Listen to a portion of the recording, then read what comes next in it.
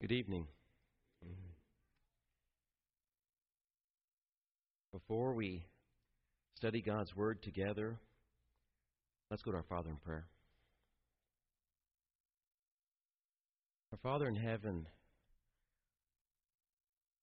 thank you for claiming us as your people.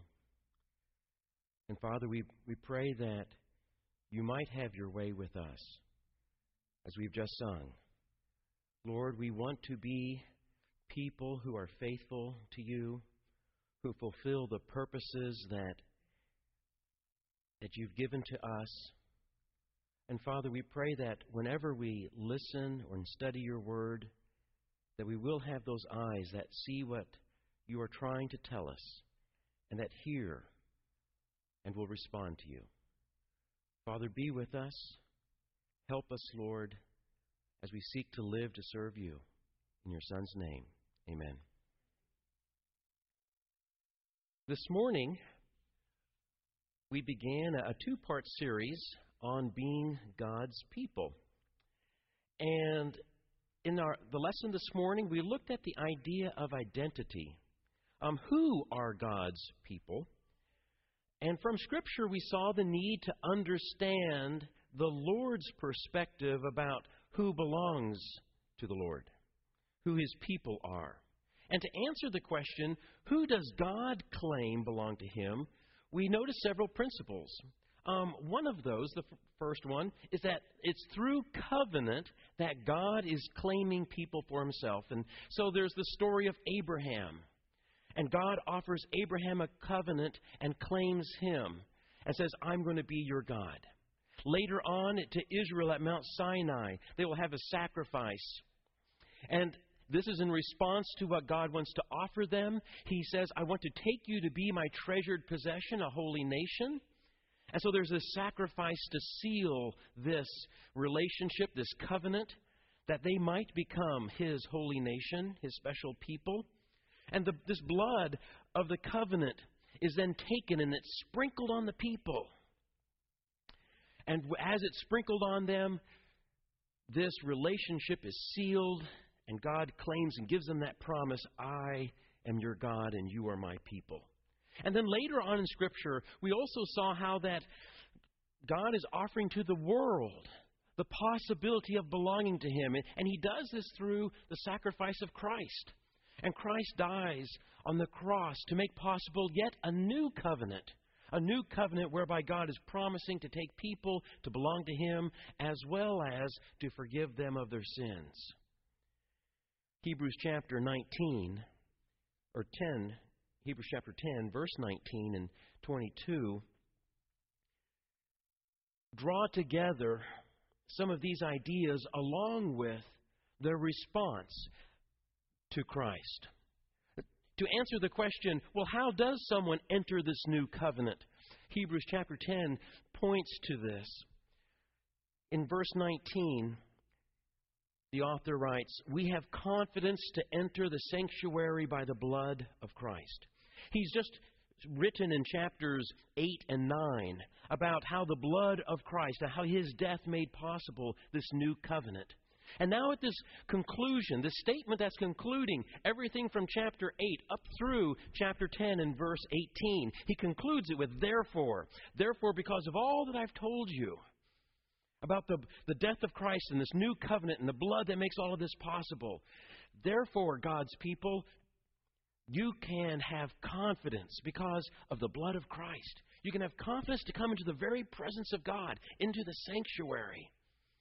And then he goes on in verse 22 to say, let us draw near with a sincere heart in the assurance of faith brings, because we have had our hearts sprinkled clean from an evil conscience and our bodies washed with pure water. In chapter 9, he's reminded his readers that it was the blood that was sprinkled of bulls and goats back then at Mount Sinai externally that at least outwardly purified them. But now they have the blood of Christ that goes so much further. And it's not something external.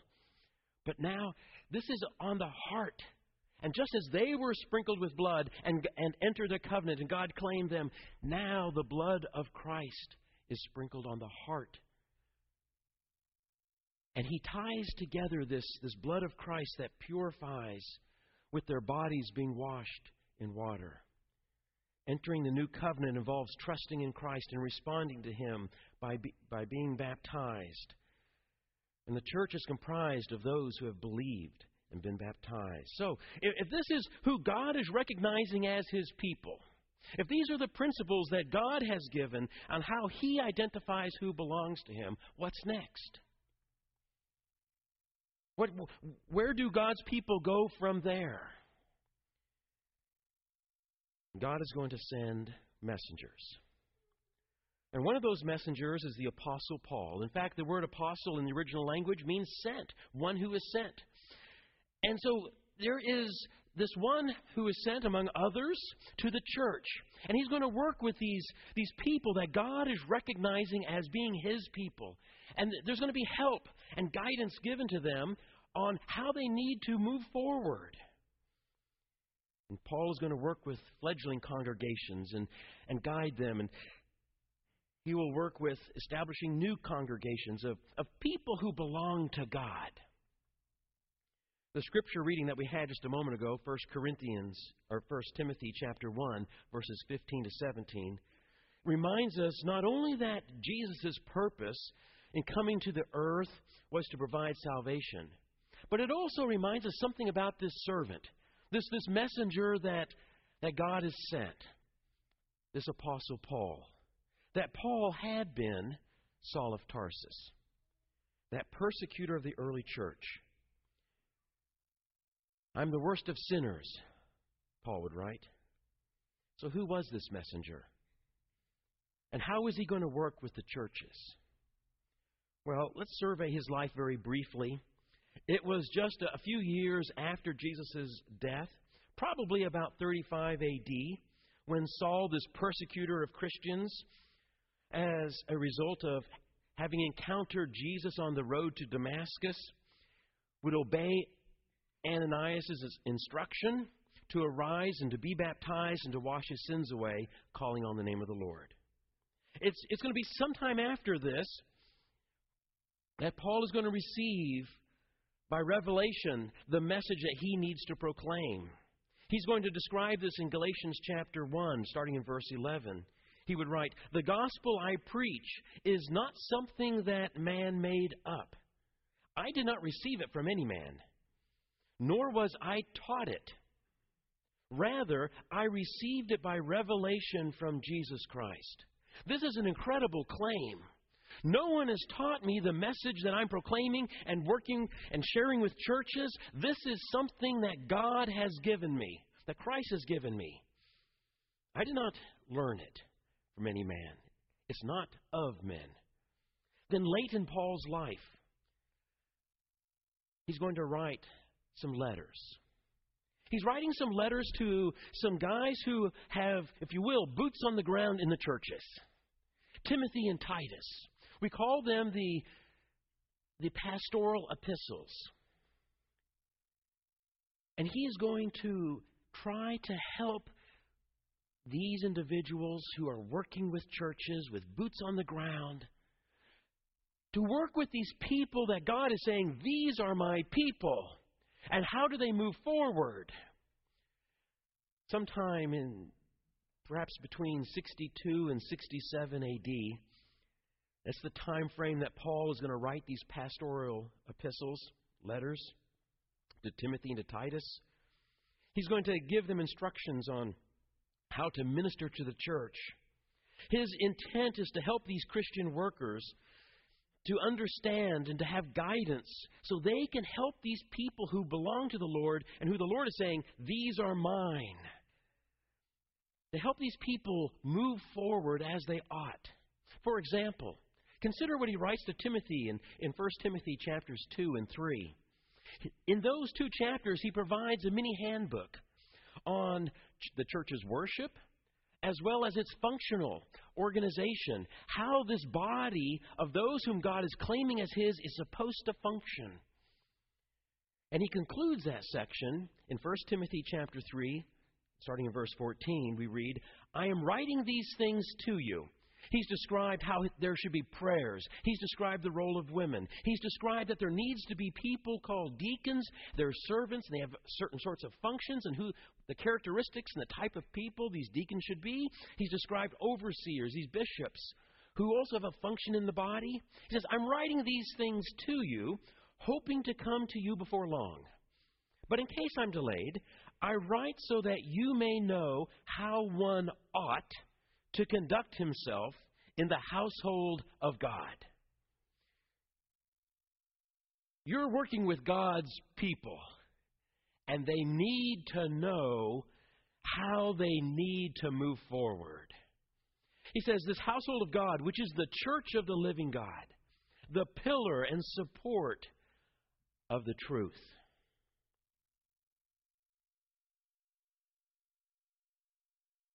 Yes?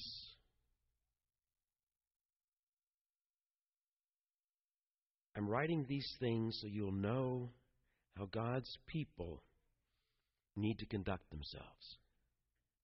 He's going to say right here that this church is the foundation, it's the pillar, the support of truth. But this is not something automatic. It's not sufficient just simply to say the church is this pillar and the support of the truth. No, what Paul is writing is what the church is supposed to be. It's supposed to be the pillar and the support of the truth. It's supposed to rise up to being this.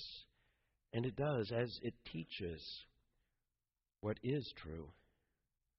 Part of the reason why Paul is writing to Timothy and to Titus and giving them these instructions to these Christian workers with boots on the ground in the churches is because he recognizes a problem has come up.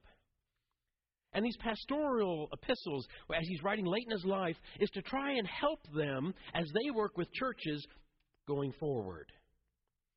Unfortunately, Timothy and Titus are both going to continue to encounter a threat of some false teaching that's going to try to alter and change what the church is doing and what it's teaching. And look at how Paul words what they're encountering. 1 Timothy chapter 1. He opens his letter up to Timothy, and he immediately calls their attention to what he's facing. He says, as I urged you upon my departure for Macedonia, remain on at Ephesus, in order that you may instruct certain men not to teach strange doctrines. It's only a few decades. It's only a few decades since Christ has died. And already there in the church at Ephesus, some have begun to teach what Paul calls strange doctrines, nor to pay attention to myths and endless genealogies which give rise to mere speculation rather than furthering the administration of God, which is by faith. He continues on in that letter, 1 Timothy chapter 4, verses 3 and 4. For the time will come, he warns Timothy, when they will not endure sound doctrine, but wanting to have their ears tickled. There's going to be people who want a very satisfying message. That they want to hear what they want to hear. They just want to feel good, if you will. They will accumulate for themselves teachers in accordance to their own desires, and will turn away their ears from the truth and will turn aside to myths. As he writes to Timothy, or to Titus, they're on the island of Crete. He's going to say, for there are many rebellious men, empty talkers and deceivers, especially those of the circumcision, who must be silenced because they're upsetting whole families, teaching things they ought not to teach, and it's for the sake of sordid gain. So how does an apostle handle the situation of strange and unhealthy teachings influencing the people that God is saying, these are my people? How does apostle provide guidance and help for those who will be working with these churches so they can know how to go forward in that situation? Well, this is going to be the focus of the remainder of our time, is what does Paul do? And we're going to find, I would suggest, at least 3 ideas that he gives to these Christian workers. And here is part of Paul's instruction against strange doctrines. the first thing he's going to do is he's going to remind them that God has entrusted his message to people. God's entrusted people with his message. Look at how he words this. To Titus, he writes, chapter 1, verse 3, the opening of the letter, the setting of the tone for what is going to follow. At his appointed season, he brought his word to light through the preaching entrusted to me by the command of God our Savior. God has commanded this message. He's entrusted to me this preaching. Paul is speaking about his ministry. This preaching has been entrusted to me at God's command. To Timothy, he's going to put it this way.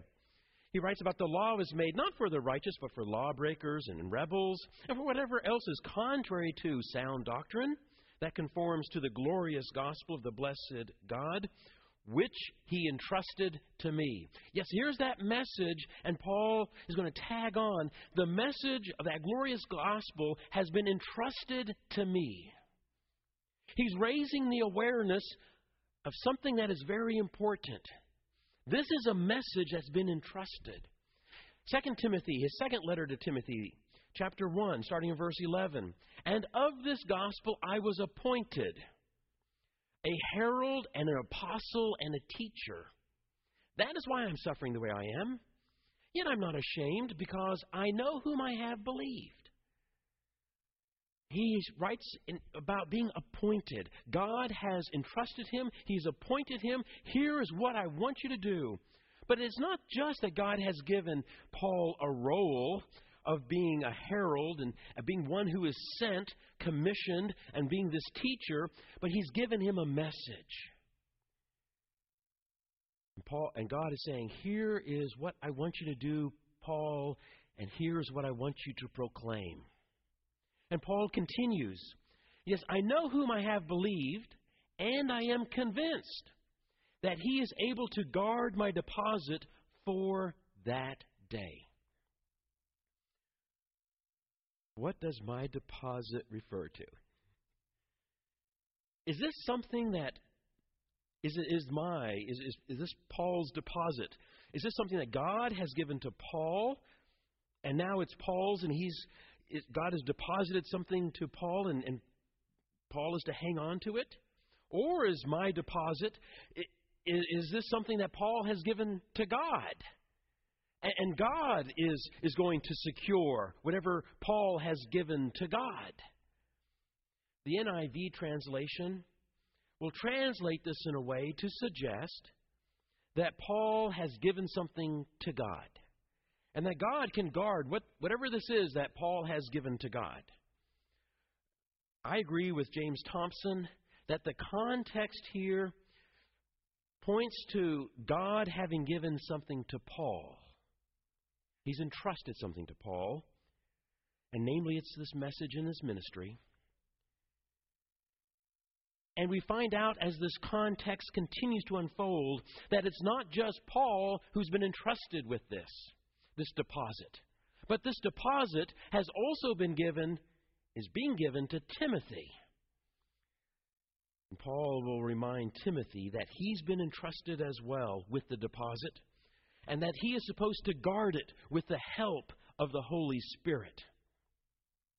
So 2 Timothy chapter 1, verses 13 and 14, he says, what you heard from me, keep as the pattern of sound teaching, with faith and love in Christ Jesus.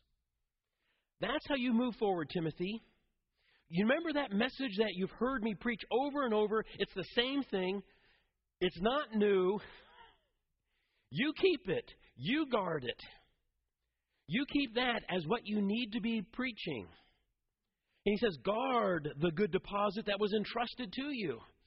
You see, I've been entrusted. I have a deposit that was given to me by God. And now you've heard me preach that message.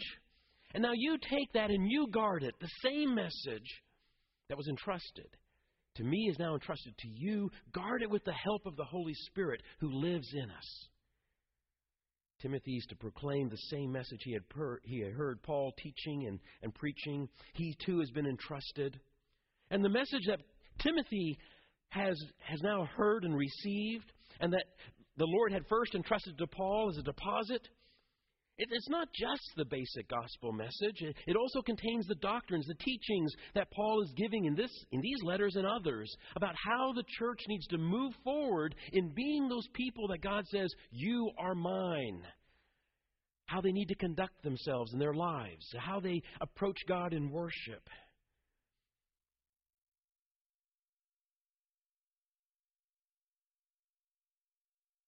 This is not the end of the progression of what is being entrusted. Paul next turns to Timothy and says, "You're the guy with boots on the ground in the churches there. And now you need to entrust it to faithful men too, that they can pass it on to others." Chapter 2 of 2 Timothy, verse 2. And the things you heard me say in the presence of many witnesses, entrust to reliable men who will also be qualified to teach others. There is a progression, a chain. Paul's received it. He's passed it to Timothy. Timothy's to be looking out in the church and say, okay, who can I pass this message on to? Who's going to be capable to take the same message that's coming from God and to pass it on to subsequent people as well? There is a chain. And this very message that Paul is laying out in 2 Timothy, it reveals a concern for authenticity. It reveals a value upon God's Word. In contrast to all the ideas, the strange things that different people have been coming up with, Paul is going to tell the fellow with boots on the ground, here's how you need to be thinking, here's what's valuable, and here's how you need to be working. You know, this evening, we've got these pastoral epistles. And do you know what that means? We have been entrusted with the message as well. We have the message, but Paul is teaching what he taught others to be teaching to others, to be passing along. Well, how did Paul respond to the threat of strange ideas influencing these people that God is saying, these are my people? Well, one of the first things he will do in these pastoral letters is he is going to remind the workers that they have been entrusted with a message. It comes from God, and they need to teach others, to entrust this to others, and so forth. So what does it mean to be entrusted with God's message? Well, one of the very first obvious things that just jumps out is that this message is not Paul's message. He can't change this. He can't alter this in any way that he might think is best. It's God's message, and he's been entrusted with it. It's not his. As he will tell Titus in chapter 2, verse 1, Titus, you must teach what is in accord to that healthy or that sound doctrine. There are ideas and teachings that God has given us, and they are healthy, and you must teach what's in accordance with that. It's regardless of what human desires are. It's regardless of what cultural pressures are. God desires his message to be faithfully repeated. And that message is going to shape his people and how they live and how they think and how they love and treat other people.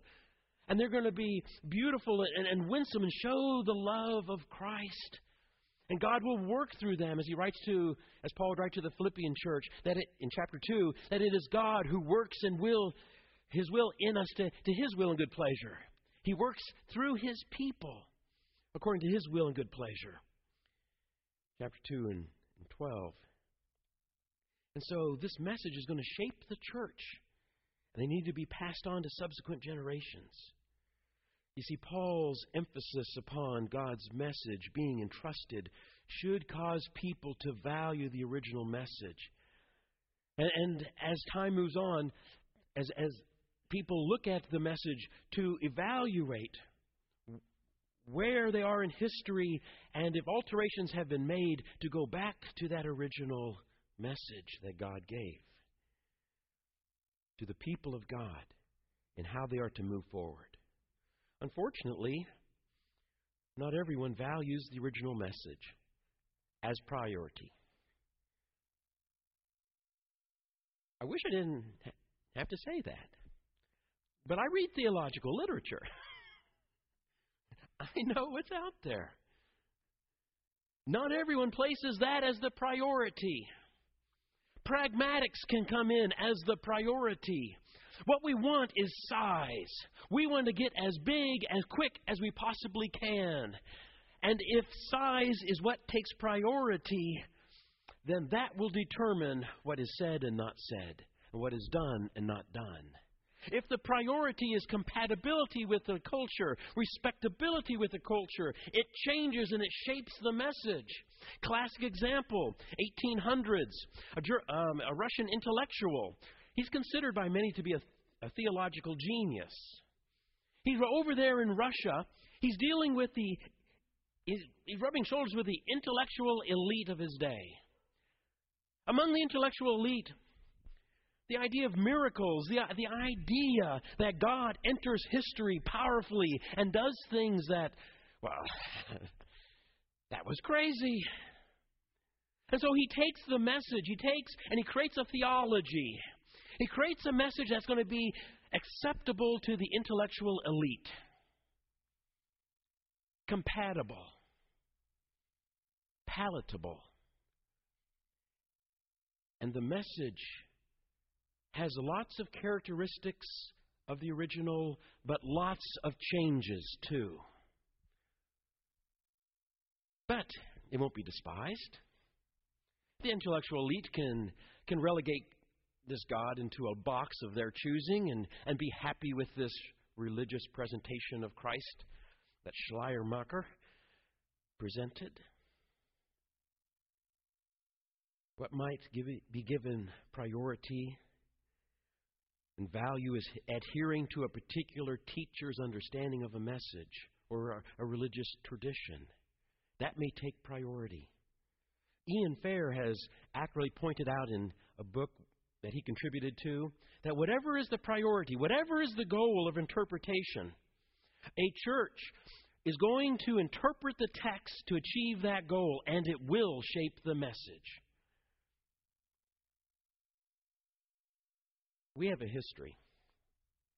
We have a history that values returning back to the original message and the teachings and the practices that the Lord gave His people, and to allow them to shape who we are and how we approach God. To be faithful in trying to offer God and be the people as God wants us to be. Now, this goal of being faithful to the message is to honor God's desire to shape us. It's not to be some sort of a pin that we put on and wear and say, well, we've arrived. That as though by being faithful, that's the goal. No. The goal is to honor God and to have Him shape us as He wants. But to do that, we need to be faithful to the message. And there's no room for pride or for lifting oneself up and doing what the Lord says. We hear the words of Jesus in Luke chapter 17 and verse 10. There Jesus would tell those who would be His disciples, when you have done everything you're commanded to do, you should say, we are unworthy servants. We've only done our duty. We've only been the people that we're supposed to be. It's not a badge we can wear. But we've been the people that we're supposed to be, and we've served the Lord as the Lord wants. You see, our confidence is in Christ, not ourselves. Our understanding and our teaching is to be shaped by God's Word. And how we go about worshiping and teaching and living each day is to be our faithful response to the one who had gave His Son to die for us, who bought us and says, you're mine. And now live as those that I'm shaping and molding. So, how does an apostle help some guys who've got boots on the ground in the churches work with those churches where ideas have come in. And he says, well, one thing you got to remember, let's start with the message. It's from God, and we're entrusted. It's a deposit given to us. But another aspect that he's going to bring in as he writes these letters, a second one, is that God's Word is the standard of what is true. In contrast to the multitude of human perspectives, the pastoral epistles are replete with, as well as the rest of Scripture, we're recognizing that Scripture tells us what is true. Here's how Paul puts it to Titus, Paul, a servant of God.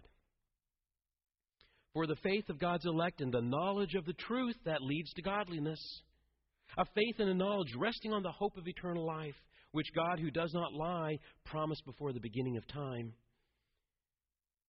To Timothy, he's going to start off shortly into the letter this way, 1 Timothy 2:4. God, who wants all men to be saved and to come to this, a knowledge of the truth. This message is dealing with what is true. Repeatedly, Paul will emphasize the truthfulness of the message that they're to proclaim. He's going to do it with variations of the phrase, this is a trustworthy saying. Throughout these pastoral epistles, he says, this is a trustworthy saying. You can take this to the bank. It's true. You can rely on it. God's Word is the standard of what is true and what is to be done. But a third principle that he brings out in these pastoral letters involves stewardship. You've been entrusted, you have a deposit, but stewardship involves accountability. And so he's going to counsel Timothy to be a certain type of workman. 2 Timothy 2:15, he says, do your best, Timothy. Do your best to present yourself to God as one approved, a workman who does not need to be ashamed and who correctly handles the word of truth. Yes, as we're working and moving forward and being the people that God wants us to be, we need to do our best to be those people that God wants us to be. And to handle God's Word faithfully and accurately. He will go on in 1 Timothy chapter 4, he puts it this way, watch your life and doctrine closely, Timothy. Pay close attention to how you're living and what you're teaching. Persevere in them, because if you do, you will save both yourself and your hearers. These words of Paul in the pastorals about this accountability and watching, they recall what Paul wrote to the Corinthian church, and we'll close with this. In 1 Corinthians chapter 4, as Paul writes to the church there, he reminds them that stewards, those that have been entrusted with something, are accountable. He writes it in this way, so then men ought to regard us as servants of Christ and as those entrusted with the secret things of God. Now, it is required that those who have been given a trust must prove faithful. God has given them something. He's given them a message, a ministry. And now they need to do exactly what God has given them.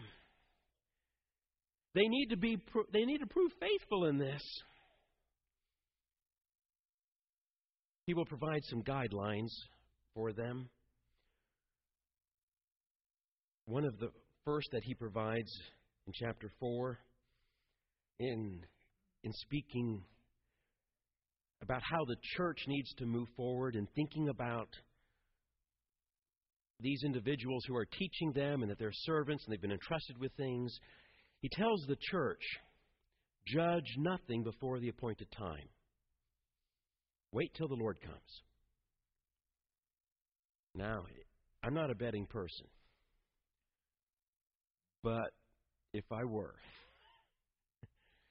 I think I could win a bet on this verse. I think when people hear this verse, judge nothing before the appointed time, what people are hearing in their head is, don't condemn anything before the end. That's half true. That's only half the side of the coin. You see, a judge says, you're guilty. A judge says, you're innocent. There's two types of judgments people make. And the message to the church was, judge nothing before the appointed time. That's not just a message of don't condemn. Paul tells the church at Corinth, don't judge. You see, there are some things that we have the parameters of what God has given us, all the teaching of what God has said. And we can know that, and we can run around within that freedom, within the parameters of what God has given us. But there are other things that are outside of those parameters. And how do we handle and navigate that territory? Well, Paul's going to tell this church that's enamored with personalities. I'm of Paul, I'm of Apollos, I'm of Cephas. That are enamored with human wisdom. And so he has to emphasize God's wisdom is so much greater than human wisdom. He's going to get them off of human thinking, get them back focused on God. And he tells them, here's how you move forward. You don't judge anything until the appointed time. Now, they know what God says, so they can say yes and no on that. And they're not in the judgment seat. They're not determining. But there's other things where it's outside of the parameters of what God has given. It says, don't judge. You let the Lord do that. But then he goes on in verse 6 and he says, do not go beyond what is written. How do you move forward? Well, God's people have received the message. We've got the parameters. We have the message he's given us. And Paul counsels the church at Corinth, don't go beyond that. That's what you have. That's what you know. There's a dictum that has been used, especially in decades past, in our fellowship. Speak where the Bible speaks. Be silent where the Bible is silent. That seems to fit well with what Paul taught in 1 Corinthians 4. So how does Paul help these Christian workers deal with churches, these people that God is saying, these are mine? The first thing he does is he says, remember, you've been entrusted. There's a deposit that's been given to you. It comes from God. Guard it. And faithfully pass that same thing on to the next and subsequent generations. Train them to be able to pass it on to subsequent generations. He will point the workers to the truth that God's Word is the truth. It's the standard. In fact, this church is supposed to be the pillar and the foundation of what is right and true. And you look at it and you see what God is doing. And finally, he's going to also remind the workers that those who are entrusted, those who have a deposit, they're accountable. The steward is accountable.